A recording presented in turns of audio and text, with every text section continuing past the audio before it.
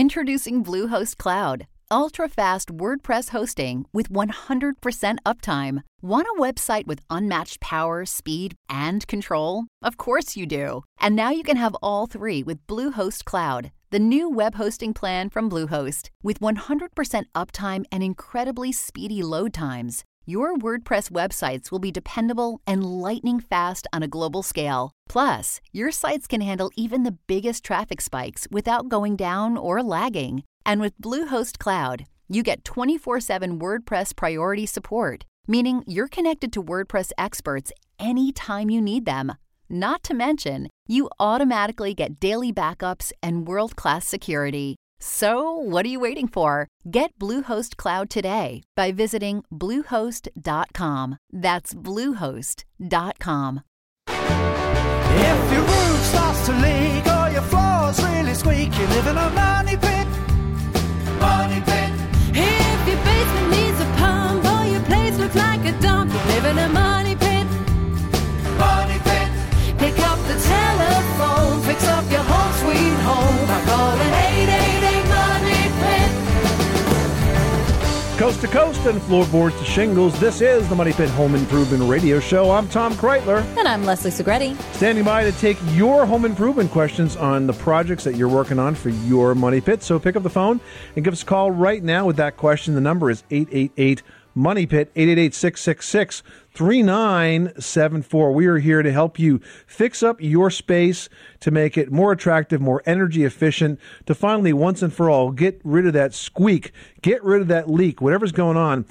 We can sure help you save some time and getting the project done the right way. So pick up the phone and help yourself first by calling us at 888-666-3974. We've got a great show for you planned for this hour. First up, if you travel around the Northeast, you're likely to see a few sort of George Washington slept here kinds of signs. But really, wherever you live in the nation, there are many homes that are rich with history. Could yours be one of them? We're going to have tips on how you can trace your own home's history. Who knows? Maybe George Washington slept there too, or maybe just some guy named George. But hey, there could be some history. We'll help you figure it out. Well, while we're talking about where presidents sleep, have you ever wondered what it takes to keep the White House running? Wait until you hear what the chore list looks like. In honor of President's Day, we're going to tell you what it takes to actually maintain one really, really big White House. And we actually know exactly how much paint it takes to paint the White House. How about that? A lot. A lot. Also ahead, winter is a risky time of year for your pet. So we're going to have some tips on how you can keep them safe when the thermostat dips. And one caller this hour is going to get a high-tech system that will let you check in on your home from anywhere, anytime, using your computer or smartphone. It's ViewZone's wireless home video system, and it's a prize worth $200. Going to go out to one caller that has the guts, the fortitude, the courage to pick up the phone and call us right now with their home improvement question at 888-MONEY-PIT, 888-666-3974. Let's get right to those phones. Leslie, who's first? Dana in Iowa, you've got the Money Pit. How can we help you today? Well, I have a shelf that needs to be cut down so it'll fit in the base of our A-frame cabins that we just bought in the Ozarks. And so it's about 20 inches tall, and it's about 3 feet long. And it kind of has those baskets that fit in it. And so what I'd like to do is I'd like to cut it at an angle so that it fits back in there and it's not just sticking out into the flooring space. So, Dana, what you need to do is really what you have to do is sort of resize this piece so that it will fit into that open bay portion so that it's not, as you say, sticking out into the room. And you really need to be creative with the angles to sort of figure out what needs to come out of where. Can you tell me a little bit more about this A-frame and the size of the shelf? Well, the A-frame is just a regular A-frame. It goes all the way from the top to the peak, all the way to the ground level. And so I was trying to figure out how do you figure the angle so that I know what angle to cut this shelf on. Well, there's a tool that you're going to want to get, T-bevel. And it's like a plastic handle with this sort of tic-tac oval-shaped blade that's got like a slide set in the middle of it. And you're going to open that up. You can get that at any tool area, at the home center. And you're going to want to open it up, and you put that right in the corner at the angle and then lock it in that position. And then you go ahead and put that at your T-square, and that's going to tell you exactly the angle that you need to cut at. Or you can then take that T-bevel and go right up to the bottom of your shelf, put it exactly where you're going to want to put that cut, and mark that line. Okay. Yeah, it's like an adjustable square, and it's called a T-bevel, and you should be able to find an inexpensive one. Mm-hmm. Like I mean, it Leslie really said, is at going to Home Center. save your day and make this the easiest project. I use that All right. all the time for different types of fancy mitering cuts, and too, because there's a couple of tricks of the trade where you can, measure an angle and then divide it so that you can make a miter that ends up perfect on both sides. And we also use it sometimes to set the angle on saw blades. So I think you'll find that it'd be a very handy tool for this particular project. Okay, Dana? All right. Thank you very much. You're welcome. Thanks so much for calling us at 888-MONEY-PIT. Now we've got Larry in Illinois on the line who needs help with a cleaning question. Tell us what you're working on. Yes, working on some floors that I refinished, but I even washed the floor down after I sanded them originally with mineral spirits, and then I stained them and put 2 coats of stain on. I believe it was at least 2 coats, and then put clear poly on the top of it and like that, 3 coats of it, and sanded in between. Now I'm getting kind of a white haze coming up and like that. And I don't know if it's from the original wood or what. I was just curious, can I just sand that area down and will it blend into the rest of the floor without having to redo the whole floor? Well, you might be able to, but I want to make sure it's really super dry before I tell you to do that. How many days has it been sitting around now? Oh, it's been about 4 years. Oh, well, I guess it's 4 dry. It's cured. Yeah. Here's the way to do this. Instead of sanding it, what you can do is buff it with a sanding screen. You could head out to a rental supply house and pick up a floor buffer and a sanding screen. So the sanding screen kind of looks like window screen material, but it's a very fine abrasive. Yeah. Okay, you know what I'm talking about. So that just takes off like the upper surface of the floor itself. It doesn't really dig in and damage the wood. It won't cause you to have to restain or touch up anything. And I would try using that machine and then buffing out the whole surface with that. And then you can use a damp mop and very carefully lift up and vacuum up all of the dust. And if you want, when that's done, since you have all the furniture out of the room, you could maybe put 1 fresh coat of urethane on it. And that should restore the surface. Now, can I use 220 DA sander? That's what I've used in between the coats and like that, what they recommend. Yeah, I mean, you could do that as well. It's just I think that the floor buffer is, not an expensive piece of equipment to rent and a very easy way to do a large area. To get down there with a floor sander, if even it's a half-sheet sander, that's important to have to get into the nooks and the crannies and the corners.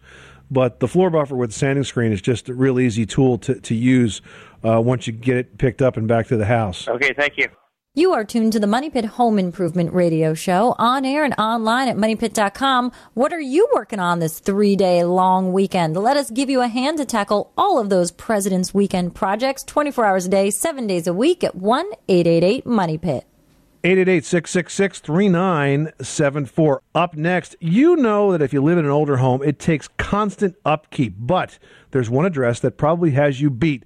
Coming up in honor of President's Day, we're going to tell you what it takes to keep 1600 Pennsylvania Avenue in tip-top shape. And I bet you'll never guess how many gallons of paint it takes to paint the White House.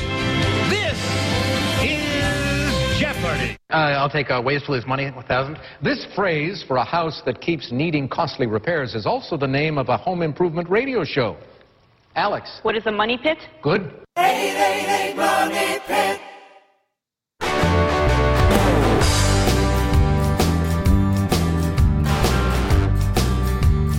Money Pit. The Money Pit is brought to you by Stanley Tools, your trusted name in quality hand tools.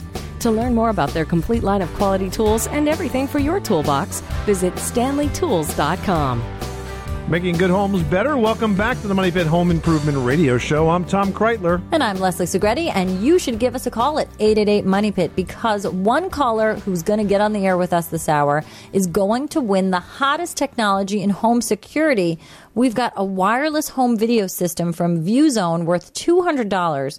Now, ViewZone lets you see your home from your smartphone wherever you are in the entire world. And if there's motion in your house, the system will even email the video right to you. Visit ViewZone, VUEZone.com, or call us right now at 888-MONEY-PIT for your chance to win. 888-666-3974. Mike in Iowa is on the line with a venting question. How can we help you? I was listening to one of your shows earlier, and he was talking about, how the bathroom vents are vented into the attic.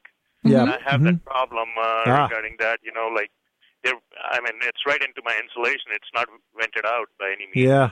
Yeah. Very common problem. What's the best way to fix that problem? Okay, so what you want to do is you want to install a duct, a vent duct, and you can use flex duct for this. That will take it from the bath exhaust fan to a discharge point. Now, where the discharge point is going to be up to you. A lot of options. Typically, you can take that out to the nearest side wall, like a gable wall, and bring it right through the wall, and you would use a termination point, a discharge point. It's like a piece of flashing that has like a hood on it and lets the air get out, and it snaps shut and keeps it from getting wet. You could also take it and you could drop it into a soffit, but you have to actually bring it through the soffit again into a grid so that it's not obstructed. So you can take the vent and drop it down so it points towards the vented soffit right out. Or you can take it up further and point it right at an existing roof vent. Now, I don't like that as much because I think that the higher you try to lift that air, the less effective it's going to be. But that is an option. You can bring it straight up and point it out an existing roof vent and let it exhaust there. My house is about 6 years old, and I'm wondering, I'm paying pretty high energy bills regarding the heat. Because what happens is when the insulation gets moist from all that moisture that's being dumped into the attic, it completely cuts down on the R value of the insulation. So you do need to get that vented outside, whether it's through the siding with one of those trap doors that sort of opens out every time you've got it on, or through the soffit. But you want to keep it the shortest run so that you can effectively move that air. Now, if you're evaluating what's going on with the insulation up in the attic, you really need to look at how much compression is there, what is the condition. Are you talking about like pink fiberglass bats? It's got a white fiberglass. It looks like it's blown in? Yeah. You can add more blown in because you want it to fill up to the floor joist when you're looking up in your attic floor. You want it to sort of reach the height of that bay. And you can do that with more blown in, or what you can do is just take rolls of fiberglass and go perpendicular to your floor joist just to sort of make up and add some oomph to the R value. And that will really enhance your insulative value. But you do have to vent that outside. Okay. All right. Thank you. You're welcome, Mike. Thanks so much for calling us at 888-MONEY-PIT. Well, you've heard Tom and I talk about the constant upkeep on our older homes. Well, how would you feel about a 200-year-old home that must be kept in perfect condition always? We are talking about the White House. As we celebrate President's Day weekend, it might help your attitude toward your chore list to consider the maintenance needed on this symbol of American history. Construction began at 1600 Pennsylvania Avenue in October of 1792, but it took 8 years before President John Adams and his wife moved in 1800. But the first White House, it only lasted 14 years as the British set fire to it in 1814, resulting in, of course, its first major reconstruction. Now, perhaps the biggest overhaul was during the Truman presidency. The house's load-bearing walls were actually found to be close to failure, and the Trumans had to not only fix it, but they had to move out. They had to move across the street while the interior was gutted and new load-bearing steel frame was constructed inside the walls. But as at least one example of they don't build them like they used to, the stone walls that made up the exterior, they are still completely original today. And finally, if you think you have a tough job painting It takes 570 gallons of white paint to cover those outside walls, and chipping, of course, isn't tolerated. So before you go feeling so sorry for yourself or anyone else, this house has a permanent staff of painters year-round. It's also got a team of plumbers, carpenters, electricians, and even this, in case it's not covered by the other group, they have 33 handymen. Like, if you don't know to call a painter, a plumber, a carpenter, or electrician, you always got the troop of 33 handymen to take care of your White House. And think about this. If you buy, say, a $45 gallon of paint, you're looking at $25,650. Yeah, but it's the government. Wouldn't that $45 gallon of paint really cost like $250? 888-666-3974. Give us a call right now. Hopefully your projects aren't quite as complex, but whatever they are, we are here to help. Linda in Rhode Island, you've got the money pit. How can we help you today? Yes, this is an old house. And in the basement on the wall, which was fieldstone, in the past they had painted it with whitewash, or that's what it was called back then. And no matter what kind of paint I've applied, it flakes off. Yeah, because it's damp and wet. That's why. Yeah, you can't just, if you put any kind of regular paint on that, it's going to do that. You have to use a basement wall paint. It's a lot stickier, and it can handle the dampness of that wall. Now, you could also take steps to reduce the dampness by improving your drainage outside.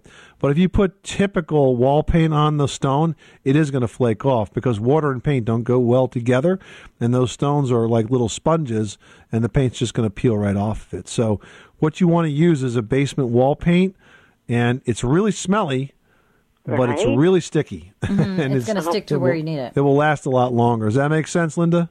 Oh, it certainly does.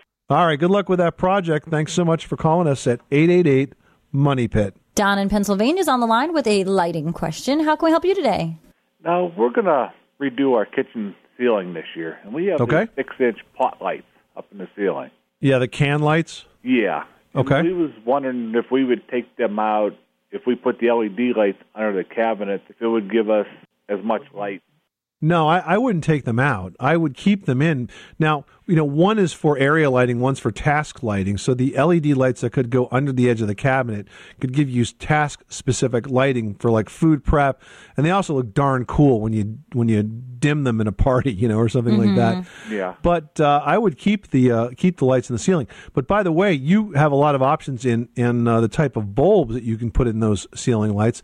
You could actually put in LED bulbs into those ceiling lights too, and you may find the quality of light is better than what you have with the incandescents. I mean, take them out and put maybe 4-inch ones in smaller ones, or just leave the 6 ones in there? I would leave them.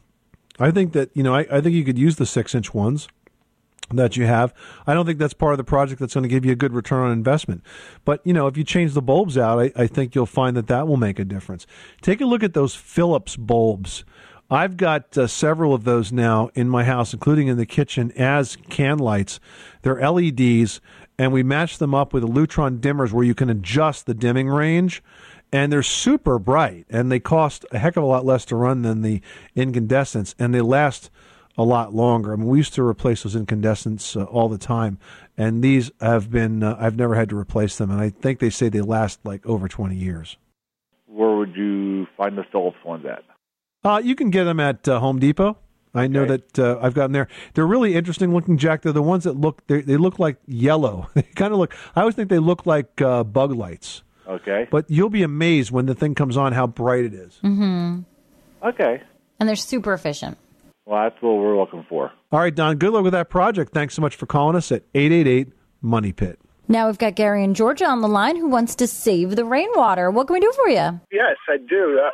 My wife and I have a lot of grass to water during the summertime. And in Georgia, it gets drought weather all the time. And we noticed that during these months, we actually have a lot of water running off the house. And we wanted to know if there's a way that we could create a water reservoir to save that water that's coming off of our house. Yeah, you definitely can collect that rainwater. What you want is simply a rainwater harvesting collection system.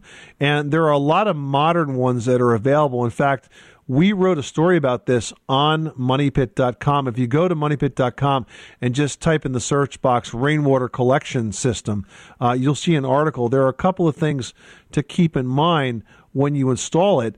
But again, there's a wide variety of collectors that are out there. There are some that look like they're traditional barrels. There's even one that looks like a half barrel that's got a hose spigot on the end, on the bottom of it. So it collects water off the spouts, and then you feed it from the hose. So it's definitely a good system, a good idea. And, there's a lot of options out there, and we encourage you to do that. And is this an easy project that I could do probably over the weekend? Yeah, clearly. You definitely just need to position this. You're going to may have to rework your spouts a little bit to feed it, but It's definitely a very simple installation. All right. Thank you very much. You're welcome. Good luck with that project. Thanks so much for calling us at 888-MONEY-PIT. And that article, again, is called Rainwater Harvesting Collection System, and it's online right now at MoneyPit.com. Well, have you ever wondered who lived in your house before you got there or what changes have been made to it? This Old House host Kevin O'Connor joins us after the break to tell us how to trace the history of your home. And today's This Old House feature is presented by Icynene Spray Foam Insulation. Icynene fills the gaps other insulations miss. We'll be back with Kevin O'Connor from This Old House next. On the Money Pit Radio Show, pick up the telephone, fix up your home sweet home by calling 888-MONEY-PIT.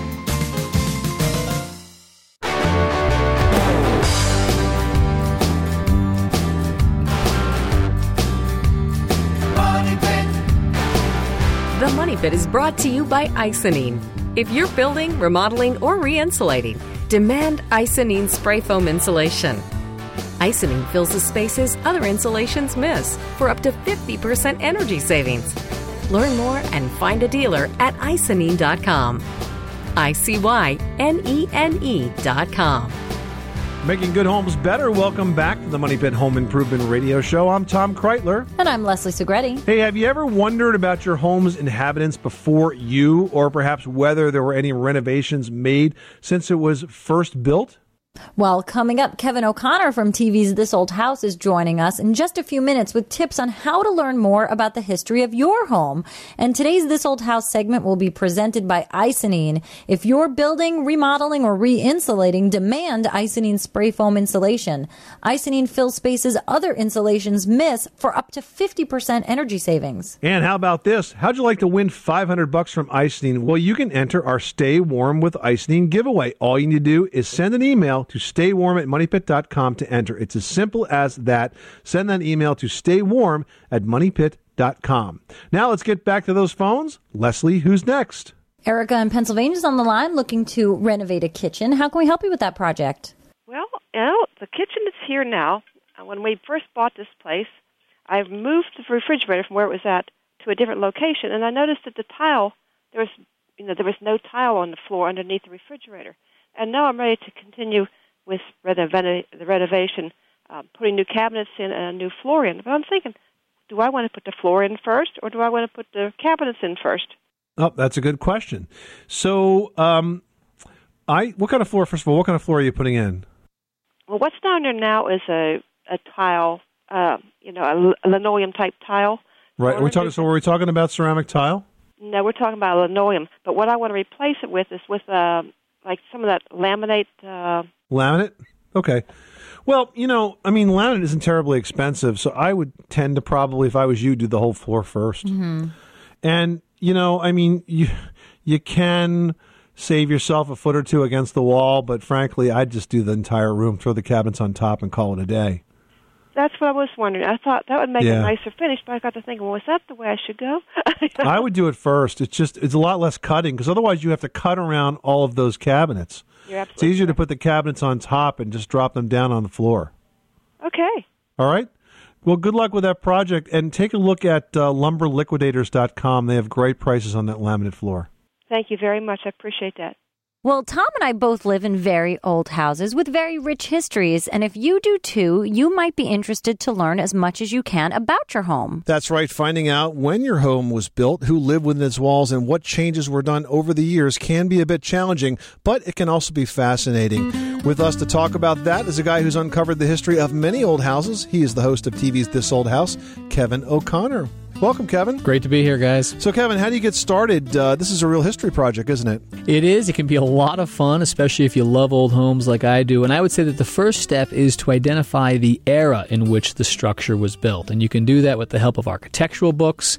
Most homeowners can figure out a core style by just examining the silhouette of the house that they live in and its layout, as well as the style of the windows and the doors and other features, all of which might be clues to tell you when your house was built. Now, there are also records available either in your local municipality or even at your county level that can give you some clues as well. Yeah, building permits is a great place to start.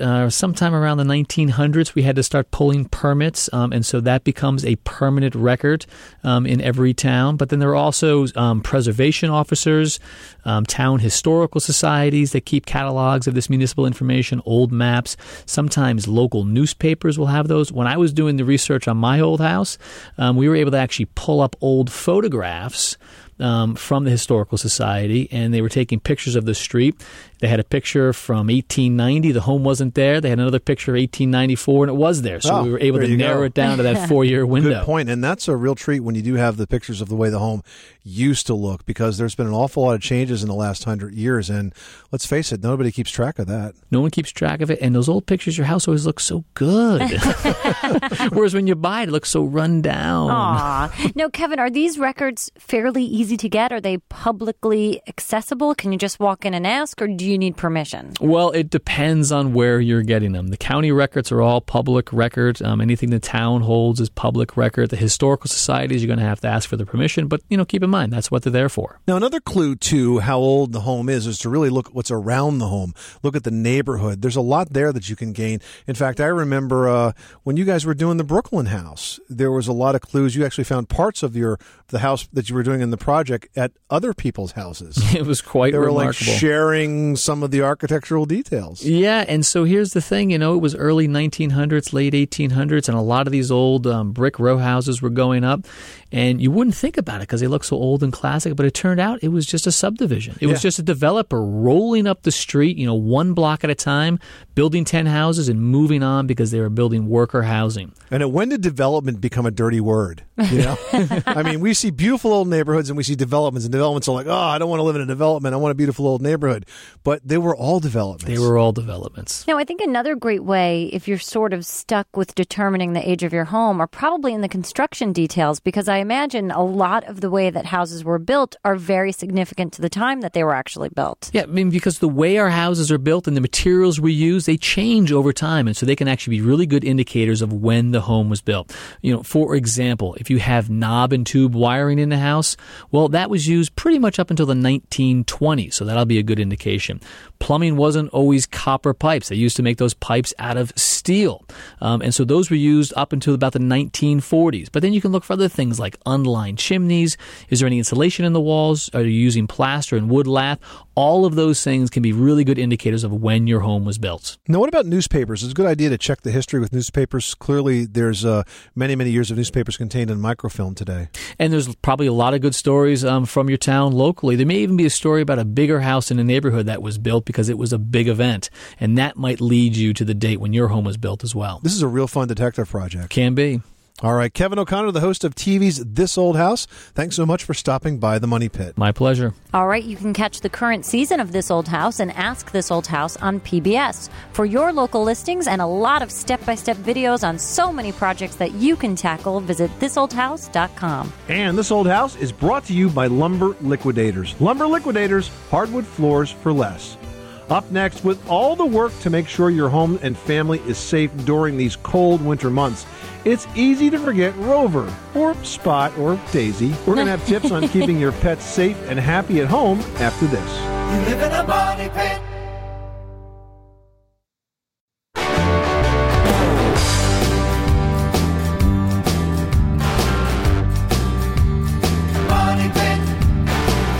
The Money Pit is brought to you by ODL's add-on blinds. Enclosed behind tempered glass, they eliminate the need for dusting and exposed cords, both problems with traditional blinds. Plus, they easily install over your existing entry glass. Visit www.odl.com to learn more. Making good homes better. Welcome back to the Money Pit Home Improvement Radio Show. I'm Tom Kreitler. And I'm Leslie Segretti, and the number here is 888-MONEY-PIT. Hey, we've got a great prize up for grabs. You know, going to one of you lucky callers who get on the air with us this hour. We've got a high-tech way that you can check in on your house from anywhere at any time. It's the ViewZone wireless home video system, and it's worth nearly $200. Now, it's going to let you see cameras that you've set up in your home from your computer or your smartphone wherever you are, and it's even going to alert you if there's unexpected movement in your house. Check it out at ViewZone, VUEZone.com, and call us for your chance to win at 888-MONEY-PIT. 888-666-3974. Let's get back to those phones. Leslie, who's next? Sebastian in New York, you've got the Money Pit. How can we help you today? Yes, I have a 1940s brick-sided bungalow or Cape Cod in Michigan. It has plaster walls and metal lathing on the interior. Okay. I was told the best, and it has no insulation in the walls. I was told the best way to insulate this is by going from the outside, drilling through the mortar joints and pushing celluloid. I just didn't feel confident this is the proper way of doing this. Yeah, no, I don't think so. Typically, you don't insulate that type of an exterior wall. I mean, there's just really no effective way to get insulation in there. There's no wall cavity for you to fill out. And the stone should be insulating enough as it Yeah, believe it or not, generally isn't. The air that's trapped inside of it. So what I would focus on in your house, Sebastian, is two things. In terms of the exterior walls, I would concentrate on air infiltration. So that means good quality windows, proper sealing, weather stripping, and caulking. But most importantly, from an insulation perspective, it's everything that's above you, because 80% of your heat loss is going to go up. Only about 15% goes through the exterior walls and about 5% through the floors. So I would concentrate on making sure that you have at least 19 to 22 inches of insulation in the attic space, because that's going to do the best. That's going to be the most effective way at cutting down on utility costs and improving comfort. Okay, so the walls actually feel like an ice cube. When you're laying there in bed, you can actually feel the cold coming off the walls. It's really extracting the temperature flows from hot to cold, and you can really feel it leaving your body. What kind of insulation do you have in the attic space?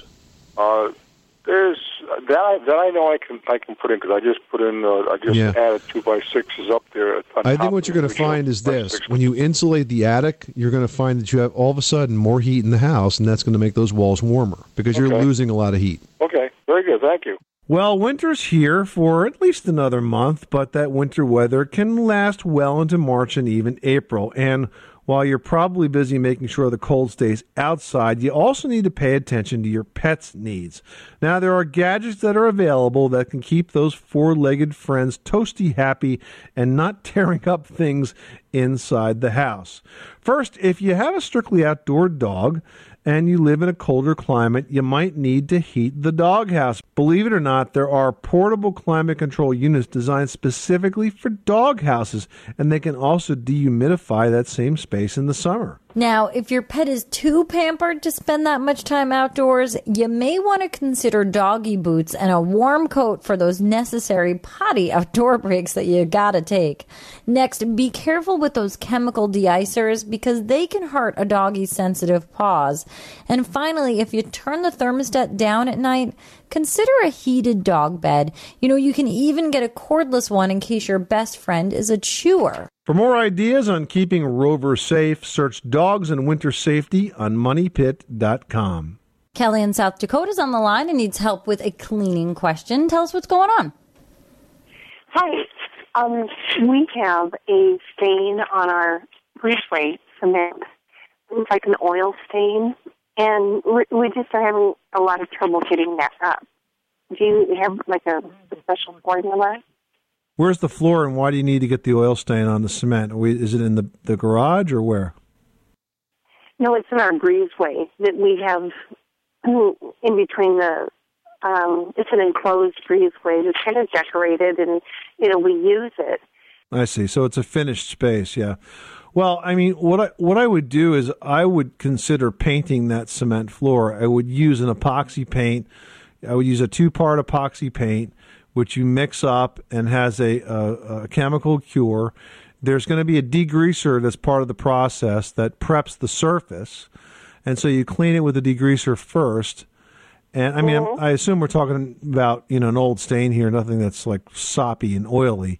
But you hit it with the degreaser first, let it dry, and then you use the epoxy paint, and you'll get a nice clean finish, and you'll find that it's going to be a lot easier to sweep and keep nice and tidy, too, with the epoxy paint. Not terribly expensive, not complicated, and it will clearly solve the issue.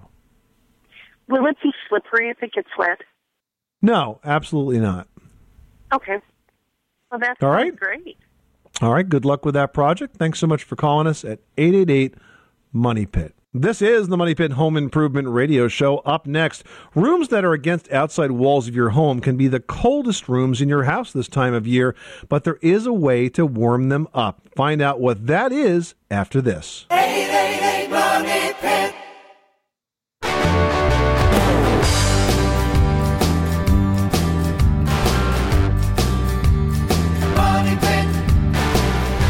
Making good homes better. Welcome back to the Money Pit Home Improvement Radio Show. I'm Tom Kreitler. And I'm Leslie Segretti. Hey, is your ceiling fan just sitting there idle through these winter months? Well, you can actually use it to help you heat your home. Check out MoneyPit.com and search reverse ceiling fan, and you're going to get some money-saving tips on making the most of your heating system. And while you're on MoneyPit.com, please check out the community section and post your questions there. We've got one here from Pauline, who says, I live in a really cold climate, and I plan to put in a new stone walkway when spring comes. I know I have to dig below the frost line to put it in, but how do I determine how far down that is? Well, actually, when it comes to walkways, you don't have to dig below the frost line. You do, however, need to plan for proper drainage. So it's the same advice that we would give really for any paver patio type of project, and that is it all starts with a really good base. Yeah, Pauline, the base is super important to making sure that the entire walkway is going to last. So you want to dig down, maybe 8 or 10 inches, get it all nice and even. You're going to want to rent a mechanical tamper from the home center. It's just going to make your life a lot easier when it comes to all of this process. So once you've sort of mapped out your walkway, remove the soil, dig down 8, 10 inches, then you want to put down a base of, a good sort of even-sized stone. It could be aggregate. You'll just ask at the home center and they'll give you that base. You put that all out, tamp that down. Then you want to put in sand, get nice clean sand, put that on top of that, tamp that down nice and evenly. And then you can go ahead and put whatever paver, brick, whatever stone you're using to create that walkway. And that'll give it a good, nice, smooth base that's really going to keep everything in line. That's right, and with those steps taken, Pauline, you really should have no worries when it comes to that cold winter climate. Mm-hmm. And you know what, Pauline, for a top step, you can go ahead and brush in some joint locking sand. I think Quikrete makes one called Joint Lock, and what that does is it sort of fills in the gaps between all of your paver stones, as tiny as they are, and then you spray it with a hose, and that sort of locks it all together, and it keeps bugs and any grass growth or anything from coming up through. And if you ever need to replace a paver or turn it over, you can just sort of, loosen it and jiggle and it'll pop right out and you can do so. That's right. Next up, we've got a post from Erica who says, I burn through a lot of firewood. I know these man-made logs burn longer, but I worry about them giving off chemicals. Which would you say is safer and cheaper in the long run? Well, first of all, just burning pure hardwood, oak, cherry, birch, a good hardwood that's been dried for 6 months to a year. Perhaps it was cut last year. It's really nice and dry. That's the best wood that you can burn. As far as those chemical logs, I call those convenience logs. I'm not worried about the fumes because it's going up the chimney. But let's say you're having a nice party, you're having some friends over, you don't want to have to mess with it, you don't have to maintain it. I'll throw one of those chemical logs on now and again because it just is kind of a no-brainer. You don't have to mess with it, and it's going to be burning there for a good hour, hour and a half sometimes. Even 3 hours. Yeah, that's right. So I wouldn't use a lot of them. Generally, I stick with the hardwood, but a little bit is fine. Not to worry. And, Tom, I've seen sometimes at the store, they make those chemical logs that, claim that they clean your chimney and they clean out your fireplace. Is that worth anything? Those are really, really bad. Bad idea. Yeah, those supposed chemical fireplace chimney cleaners are incredibly corrosive, so I would steer clear of those. But cleaning your fireplace is something that's really important to do.